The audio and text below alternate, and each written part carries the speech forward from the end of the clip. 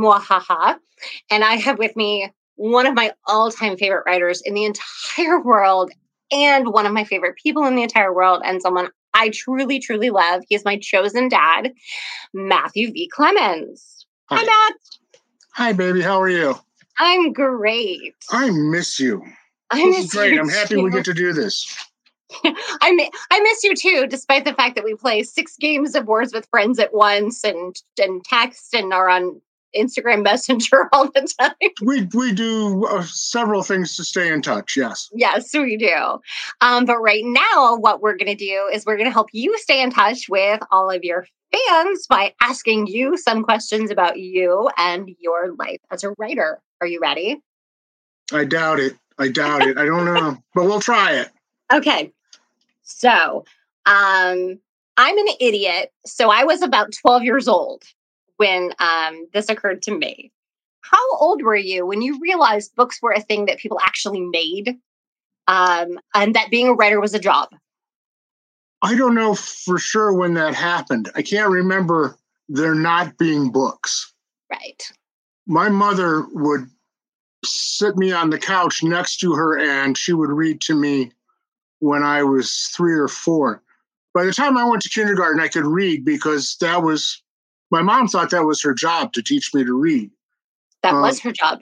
She did a great job. She would wait for us to go to bed, both my father and I, so that she could read for another 3 hours. That was her happy time from like 9 till midnight. She would read, and it turns out it was genetic. And so, but she didn't read me like Clifford the Big Red Dog. She read me books and taught me to read. I didn't read children's books till I was an adult. I might have come across Green Eggs and Ham or something at a friend's house, but we never had those books that I recall. It was always like How and Why Wonder Books and the Landmark series, which were both big books for older kids when I was probably 5 or 6. That was when I started thinking books are the coolest thing ever invented by man. Right. And so that's been lifelong, but it wasn't, I don't know when it became clear to me that it was a job that people could do. I know I started doing it when I was 9. Yeah. I had really bad penmanship. You still do. Yeah, but I've learned to print. But when we were learning cursive in school, I had homework, and one night I wrote what was in my head instead of copying out of a book, and it went really fast. And there was this moment, even in my 9-year-old brain, where I went, "Oh shit!" And that was when I figured out something was going on. And that's amazing. I don't know how that happened, but just that one moment was the crystallization of this is what I want to be when I grow up. So, well, that's an even better answer than you could have just given me. I don't know, 9. Yeah, I was 9. I figured it out. Yeah, but I never really thought of it as a job, even then. Not then, and certainly not till about 3 or 4 years ago. Well, if it makes you feel any better, my mother never thought it was a job, so that's why I became a statistician. Boom, that was it. It's Iowa. Nobody was a writer in Iowa. Don't they have a big writers thing in Iowa? The big writers program for... But when I was a kid, my parents weren't paying any attention to what was going on at the University of Iowa. And the Iowa Writers Workshop sort of really became the thing in the late 60s, by the time I was becoming a teenager. And which was about the time Max Allen Collins went, my writing partner. He was the first guy from Iowa that I knew got published.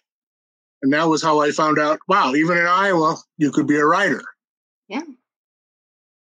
So that was where it started. Okay. So I know you're a big tough guy, but I also know you're a big tough guy who cries. So what is the first book that you remember making you cry? I don't have any I read that question when you sent it to me earlier today, and I went, I don't know. Anything where the dog died. I mean, the easy answer is Old Yeller, but I don't have any recollection of reading the book. I don't even really remember seeing the movie. but I cry at everything now. I know.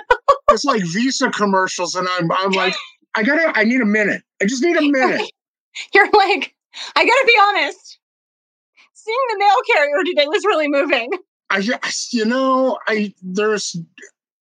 can't tell you what's going to touch me, but when it does, I'm not afraid to let it go. So I love that about you. I cry at everything. And that's amazing. Isn't that the best thing about being a writer is that, or the best thing you can be as a writer is someone who feels really deeply? I have a lot of friends that get really annoyed by the fact that everything for me is like a major life event. Yes. Oh, it annoys my wife. It annoys my wife because she's like, I will scream and she's like, "What's wrong?" And it's, I got 2 Kleenexes out of the box at the same time. Oh my gosh. What? If I never understood why you chose me, I now get it.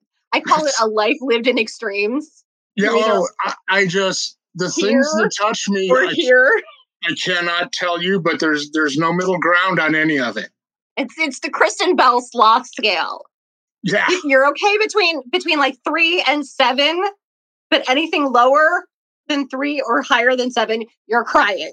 Yeah, pretty much. And it's actually more like 4 and 6. If it makes you feel any better, I'm like between 525 and yeah. See, that's now. I admit to that, but if I get to like 5.3, it's a little one. It was just a little one, and it's like, oh, damn. No, I'm crying right now. Luckily, I'm not, but I anticipate it soon. Okay, so what's your favorite underappreciated novel? I hate this question. I know you do. That's why I made you do it. 17 of them. I have one for every author.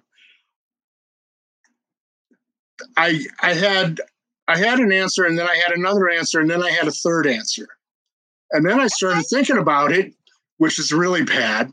So there were a lot of answers because I really love The Martian by Andy Weir, which got a lot more acclaim as a movie than it did as a book. Don't they always?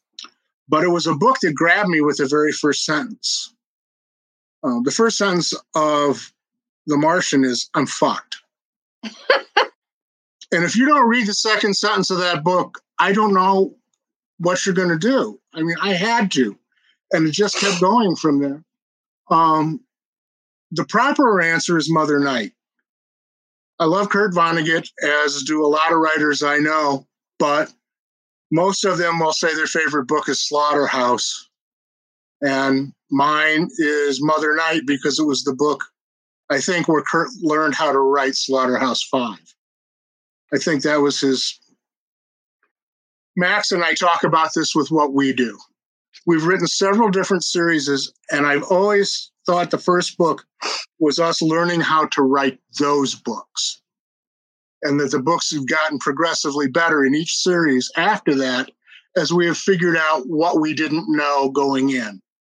You always think you know, but you don't.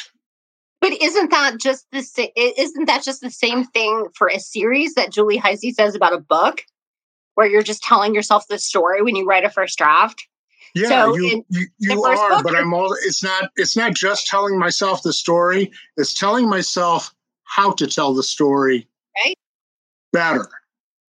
The first time I'm telling the story, the first book is us introducing people to these characters and saying, okay, we think there's probably more to say here, and there will be another book.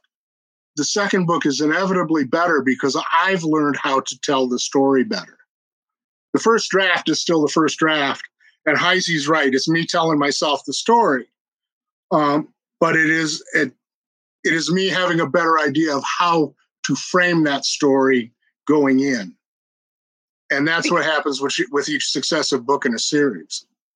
Because you think you know the characters better, or because you think in the first book they've helped you, they've told you how to tell their story? Yeah, I think that's it. I think it's the second one. The characters have learned how to communicate with me in a way that have allowed me to make it an easier effort for me. Yeah. Their stories are still their stories, and their lives are still a mess. but it is still, they have made it, the lines of communication are easier to understand. They trust you more. But it's also a case of I've learned the technical part of how to do it with more ease. It's still hard. It's always hard. You know that. Yes. It's never easy. It's never been easy. It will never be easy. It's not one of those things where the more you do it, the easier it gets. It's actually the opposite of that. Yeah. All right. So even though you hated that question, do you hate any more of the questions I sent you? Because we can just No, that was the one where I went, wow, I have too many answers. Okay. So here's a question that I think is really important. And it's something that you and I have talked about at length, but I love your thoughts on it. So I wanted you to share it with everybody else. What does success as a writer look like for you? Like, what is literary success? Because everybody has a different view on it, but I know your view is very specific. And for me, it's right now, it's writing the last chapter of this book. That will be literary success. I just want to get through this one alive. This will be the 5th book that I've worked real hard on since the pandemic started. And that's more work than I want to do at my age. But we lucked into a situation where we found a publisher who really likes us, so we're trying to make them happy. And so I'm finishing the 3rd John Sand novel in the next 2 days. My deadline's actually Friday. So that's literary success now. Otherwise, I just want to be able to tell stories and not have people bother me. And it would be nice if I could eat. I kind of like that. But I don't want to be rich and famous. I'm 65. I don't need that. I just need to be able to do what I want to do and have the freedom to do it. Yeah. And that includes teaching. Yeah. Well, darn. Because now I can go either way with one of these questions. So I'm actually going to go in the order that I sent you. So freedom to do whatever you want. No rules, no money concerns, no locational concerns. You have everything that you could possibly need to do this. What is your dream writing project? I've thought about this because I'm not sure, because everything I'm doing now is time travel. Everything I'm doing is historical in some sense. So I need the ability to go back and see things the way they were. I'm currently with John Sand. Max and I are writing in the 60s. Things have changed on the planet, so having Google, having Google Maps only helps so much. Right. Some things were not there in 1963. I'm going to write a Western after this. That's 1870.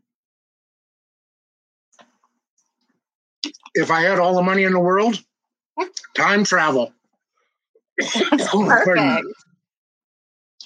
So that leads me to the question of, do you like writing contemporary better or history better? Or historical? Right now, history. We did Reader and Rogers in the future a few years. So I haven't written contemporary in years. It's just not my thing. I don't know. It's either forward or backward with me all the time. Right now, I like historical. Yeah. It's fun because being able to look back on a period, especially a period that you lived in, and looking back on it with different eyes than the ones you had when you were going through it. Yeah, like, I was a child during most of what's going on in these books now. Yeah. But it also reflects on today, and it gives us a chance to talk about today through a different lens. Yes, it does. That became a very interesting component of our global discussion with the pandemic and talking about the 1918 Spanish flu epidemic. That became a real interesting thing of, what did we learn? And why didn't we learn what we didn't learn? Yeah, the attitudes are way different than what they were then, having read back on that. Yeah. And so it's an interesting world we live in, and I don't think that's necessarily a good thing. May you live in interesting times is a curse for a reason. Yep, exactly that.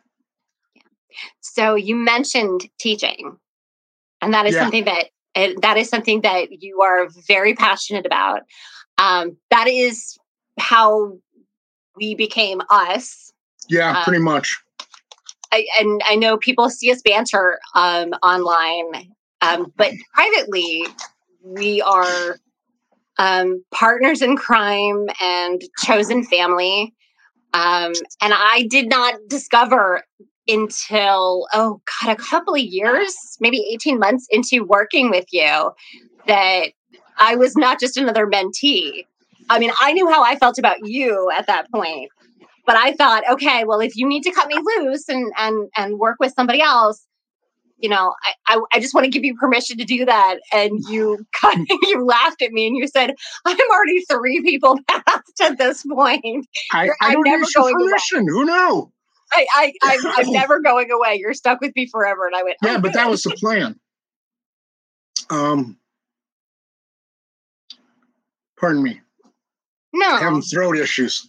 Yeah, I just have what happens when you talk. 18 or 15 months of not talking to people. I know. I like teaching because people taught me. Yeah. I had writers who helped me. Yes. And so the job was to pass it on. And now that's what I tell people when I help them. You got to pass it on. Yeah. And that's how you keep this going. And that's my only real concern at this point, is to make sure that people know how to keep doing this well. I've pretty much done what I'm going to do. I'll write more books, but I've done the important stuff. So we'll see. Well, don't hide your light under a bushel. You're an amazing teacher. Frustrating, but amazing. Well, part of it is I can tell you what works for me. I can't teach you how to write. I can't teach anybody how to write. Right. But I can tell you what works for me and guide you as you find out what works for you, because we're all different. That's true. So you have to figure it out. Yeah. That was the part you didn't like. That was no. Does anybody like that part though? Some people do, but I didn't. I could tell you, but it doesn't stick. No, it and doesn't. You have to figure it out, and you have to fight the fight yourself. Yeah. And that's how you learn how to do it. Yes. I don't know how I knew that, but I knew when I went to my first conference, just because I could read a book didn't mean I could write it. Oh God, no. Whew. That was the hardest first lesson to learn.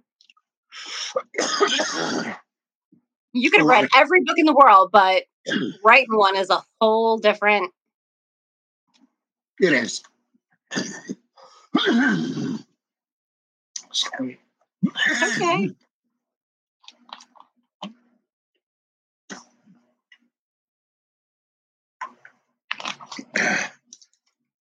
Evidently, I've not spoken for a half hour in like 15 months. We're not even into a half an hour yet, honey. It's been 20 minutes. Really? Yeah. Feels like 4 days because I don't talk. Yeah, I yell at my dogs. I'm Tom Hanks on a desert island going. He at least talked to the volleyball. Yeah, I haven't been doing that. You should. The error in my voice is coming home now to roost, so I see that. So, but it is one of those things that after having people who taught me and helped me, I felt the need to help you and other people. And that's why I go to Midwest Writers Workshop every year and try to help those people. But that first lesson about just because you can read doesn't mean you can write is a really hard lesson for people to learn. And a lot of them never get it. Yeah. Plus, you learned what I learned. Don't quit. Perseverance will always trump talent.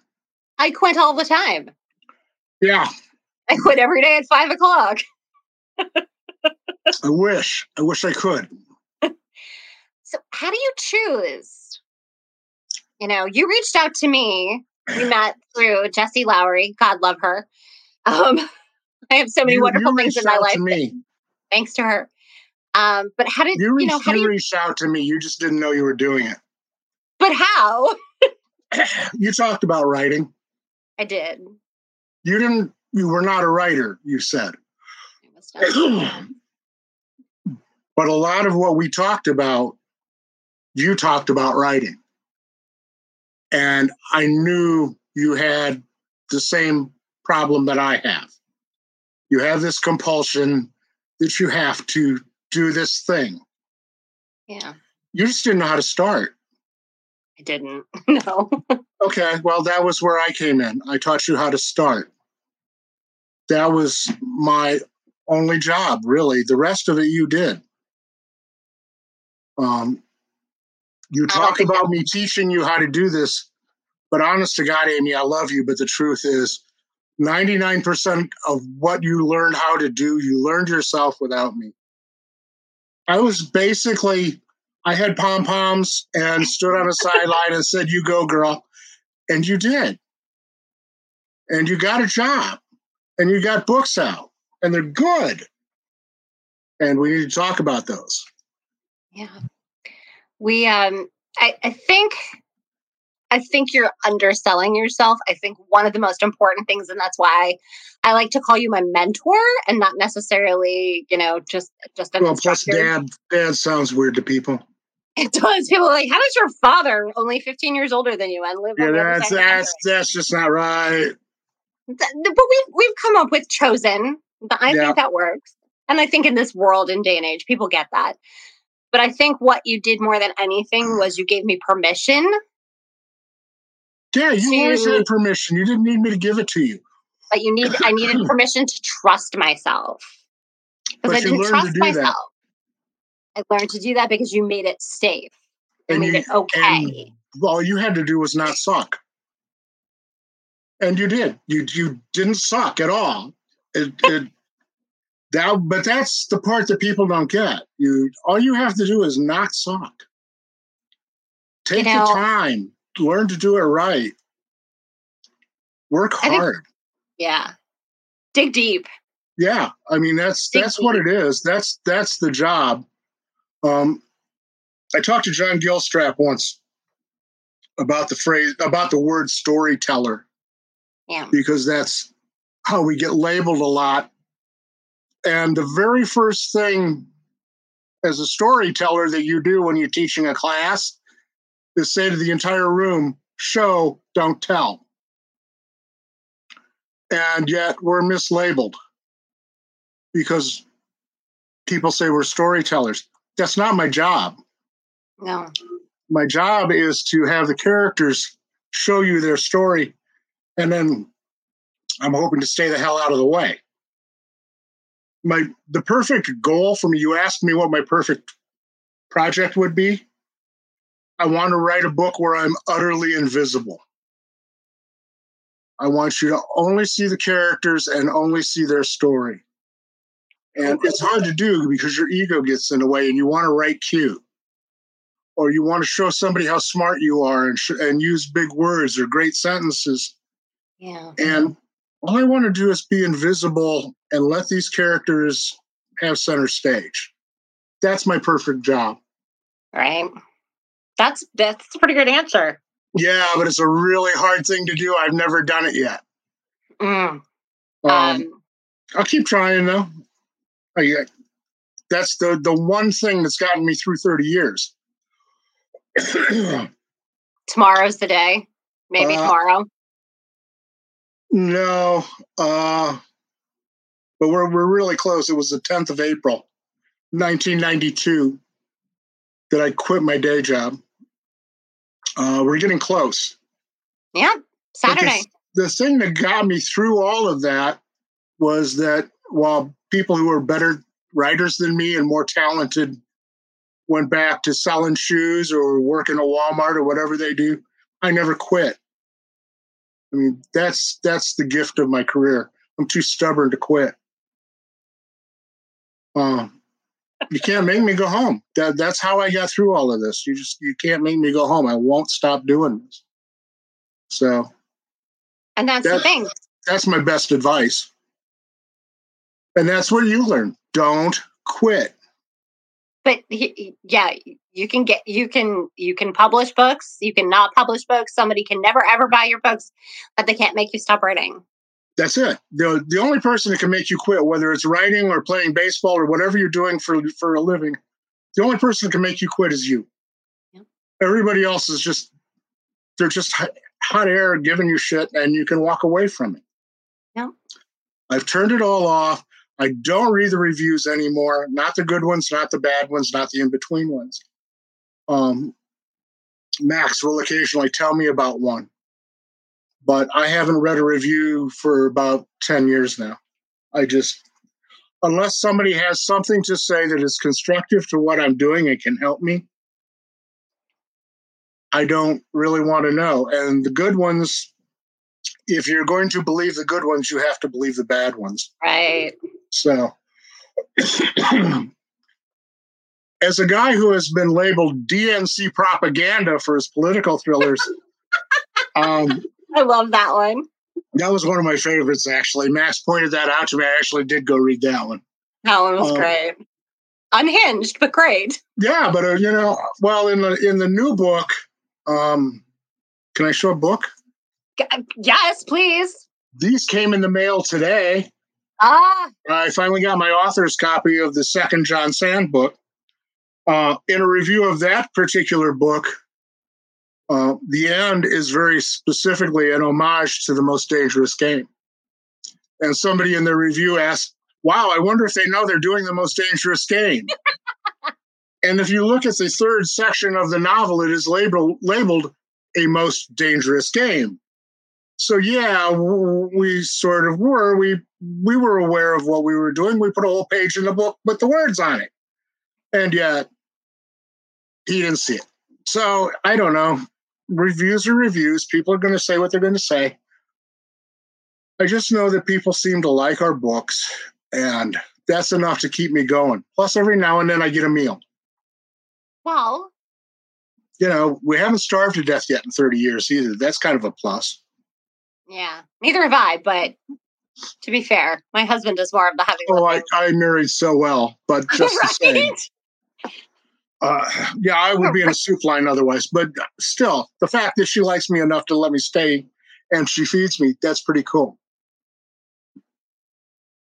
Even though you're just like on outer limits of the emotional spectrum. Yeah, all the time. For everything, for every single thing that happens, I have a non-appropriate response. The cat's hungry, and I'm screaming and running around in circles like, oh my God, he's going to die. Or I could feed him. That was an option too, and so that's, yeah. I don't know why she puts up with me. I spend a lot of time in a room by myself. I think that helps. I mean, it gives her a certain amount of quiet time where she doesn't have me screaming at stuff. She's just like magazine flipping through. Oh, Matt's screaming about something. He must be done for the day. Yeah, that's always a sign. It's either that or I'm running out of my office going, what's that thing in the wall where you put your coat? Because I can't remember the word. And she'll say the closet. Thanks, got to go back to writing my chapter. Yeah. And that happens with more and more frequency as I age. The words are starting to disappear, but my doctor says it's normal. I don't know. But that's when she sees me the most now. What's the word for fill in the blank? I do that all the time too. Oh, good. I feel better. There's something very specific called pregnancy brain that you get, and it was right after I'd given birth, and you still have it for a while because of the hormones.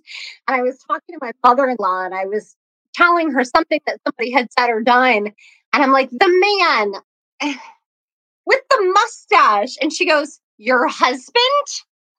I'm like, yes, him. What's his name again? He's got a name. I don't know what it is, but I'm sure he has one. Everybody else does. What's Yeah. his name again? I haven't done that one yet. I'm hoping to not do it today. Secretly, I have written her name on the palm of my hand. That's not a secret anymore, love.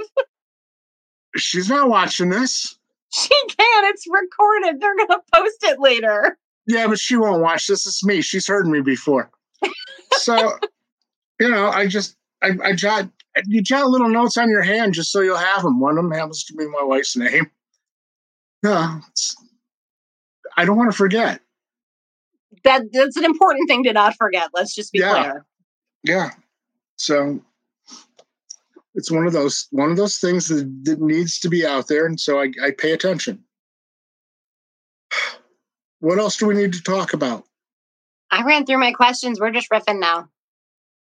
Well, let's talk about what doesn't kill you. No, what doesn't. No, it is what doesn't kill you. What doesn't kill you? Yours is what doesn't kill her. Yeah, they're too close. They're just too close. I know. And it's the funny thing is that's like my favorite book you've written. I really wanted to do a sequel. I really, really did. That's the only one. I think that's the only book that we've not turned into a series. And we had a sequel outlined, and nobody has said, "Wow, we'll give you a lot of money if we can publish this." It's an amazing story. I love it. I love that book, but and we have what I think is a dynamite sequel, but I have yet to have a publisher go, "Wow, we can't wait." So there's this John Sand that I'm finishing now. I have a publisher interested in a series of Westerns that I'm sort of interested in writing because I started it 3 years ago, and then all of a sudden I ran into a place where writing became a job, and I never wanted a day job again. So I stopped writing. My vacation lasted through my wife's torn Achilles tendon and about 1.5 years of her recovery, and then about 6 months after that, too. Yeah. Max signed a contract with Wolfpack Publishing, and they wanted to put out an anthology of our short stories. Became a book called Myrtleized. Yep. And in gathering the material for that, I stumbled across what was 5 chapters of the first John Sand book. And in rereading a book we started 20 years ago for a different publisher with entirely different intentions, I read that and I told Max, I said, this doesn't suck. We have something. And so we pitched this 1960s, what if James Bond got married and stayed married? What would their world be like? And somebody said, wow, we'd like to publish that. It's a great book. It's a great series. I love it. We're having a ball. This is the most fun I've had writing since I started. It's a playground that I've always wanted to play on. I like all the gym equipment. It's different than the stuff I've been playing with the last few years. And it's a lot of fun. Plus, I get to hang out with the Rat Pack and John Wayne in book 2. And we have a new special guest in this book that I'm working on. So it was an interesting time to be alive as a child. It's an even more interesting time to explore as an adult. Yeah. So you were not even around. No, I wasn't. It's all history for you. You're far too young. Yes. Well, everything's history for me, even though I'm far too young. Well, you're way, way younger than I am. I'm 15 years younger than you. No. Yes. That's not even possible. It's got to be at least 30. Go with me on this. Feel good about yourself for a while. I turned 50 this year. See my weight streak? You want to know the really weird thing? My weight streak. That's nice. See, that looks intentional. It's not. I swear to God. I have, what's today? Today's the 7th of April. So I have about 60 days before I go on Medicare. I'm not prepared for that. I got AARP cards. Well, I've had that for 15 years. Thank you very much. Oh my God. And it shows up on your 49th birthday. I mean, It's not even only like the day after. no. It's like countdown TikTok. On my 49th birthday, that was the only mail I received. And I'm like, really? Is this the beginning of death? Is this what this is like? I've gotten over that part, but Medicare has kind of thrown me for a loop. It's like I never expected to be here. I also didn't expect to be working harder now than I ever did when I was younger. Yeah, but making stories is harder than making stools. Yeah, but this is also more fun, and I'm just in a place where working has suddenly become a really fun thing to do again. Plus, you get to meet amazing people. I'm talking about me. I met you a while back. I know. I'm just saying. I'm not getting to meet anybody now. Now this is okay. First, I'm an only child, so my getting sent to my room for discipline was like a reward. Oh, that's where my invisible friends live. Go ahead, send me to my room. I love that. So ever since then, this has been exactly what I wanted to do. I spend all day in a room by myself with my invisible friends. And so the pandemic has sort of become what I've trained for my whole life. Right. This is perfect. I'm not expected to go out in the world. I'm not expected to interact with people. If I do, it's in a situation like this where it's a finite amount of time and it's like, oh, good, look, I got to go home now. And then everything else is I sit in my room and I play with my invisible friends, and I really like the people I'm playing with now. Yeah. So, and you are too, I hope, because you're in a really good place with what you're working on. Yeah, I am. Thanks to you. That's a special voice. That's not like anything you've done before. No. So don't lose that part. That's the important part. Trying not to. It was a hard time getting here because, like you, I had that moment where I was like, I don't think I want to do this. This didn't go the way I wanted it to go. You weren't supposed to get kicked in the gut. I wasn't supposed to get kicked in the gut. And in the process of getting kicked in the gut, for those of you who aren't aware of what's going on, I thank you, John. He says we're both awesome. John's a lunatic. You can't believe everything he says. You're awesome. He told me I'm beautiful and awesome. Shush. He's right. I lost my publishing contract because the publisher decided to fold their imprint, their mystery imprint. So I was 2 books in. Not only was I 2 books in, my dog died. My actual dog died. Don't say my dog died. This was like your soulmate died. She was my soulmate. She died. I wrote the entire second book with her lying on the bed next to me. I put a dog in the book because of her. The dog doesn't get hurt in the third book, in the second book, or the third book, or any book. No dogs get hurt. The dog never gets hurt in any books. None of the dogs die in any of the books. And it was hard. And I just didn't want to do it anymore. It wasn't fun. It wasn't fulfilling. It was just this millstone around my neck. It was work. And it was work. And it was hard, and it was painful work. And not in the way that I worked hard when I had a day job before. But all of a sudden I started hearing this voice in my head. And it was this little girl. And she's like, I have a story I need to tell you. And I'm like, nope, shut up. Don't want to listen to you. Go away. And I would lay down to go to sleep at night. And she would whisper in my ear, it's a really good story. You're going to want to hear it. And finally, I gave in. And she started to tell me the story. And it's a really good story. And I did want to hear it. Yeah. Yeah, I think this has got a chance to be something really special, having read, 47 words? 1,700. Okay, just checking. I knew it was some, but it has evolved to the point where it doesn't sound like anything else you've done. No. Which is really cool, because that's hard to do. All 3 things that I've done. All 4 or 5 things that I've done. What? Still, it's your body of work. And it's a body of work that was published by professional people who paid you money. They did. So and then they decided that they didn't want to do it anymore. They're like, yeah, well, it wasn't your fault that they crashed and burned. They took a lot of good people with them too. They did. Luckily, many of us have emerged like phoenixes from the ashes. All the people I know are working again that worked at that particular place. But I didn't know everybody that worked there either, so I don't know. No. But my friends have all come out better off. Yeah. I guess we'll see. Well, they'll be better I guess we'll off. See. Somebody wants that.